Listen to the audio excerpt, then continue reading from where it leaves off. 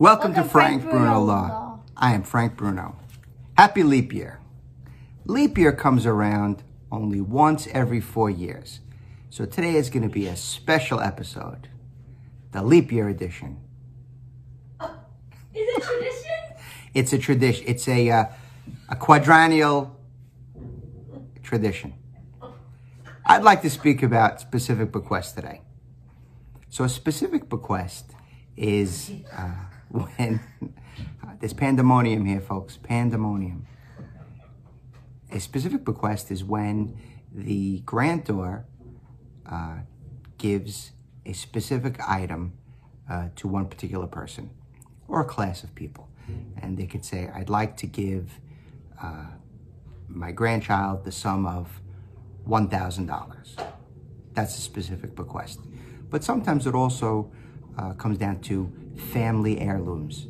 So my husband's wedding band shall go to this particular grandchild, or a treasured painting, work of art, or a figurine collection, or toys, or heirlooms. Those type of things can be given to a specific person, or it could be my grandchildren shall divide, and then some item, the figurine collection, the Hummel collection, something that was both,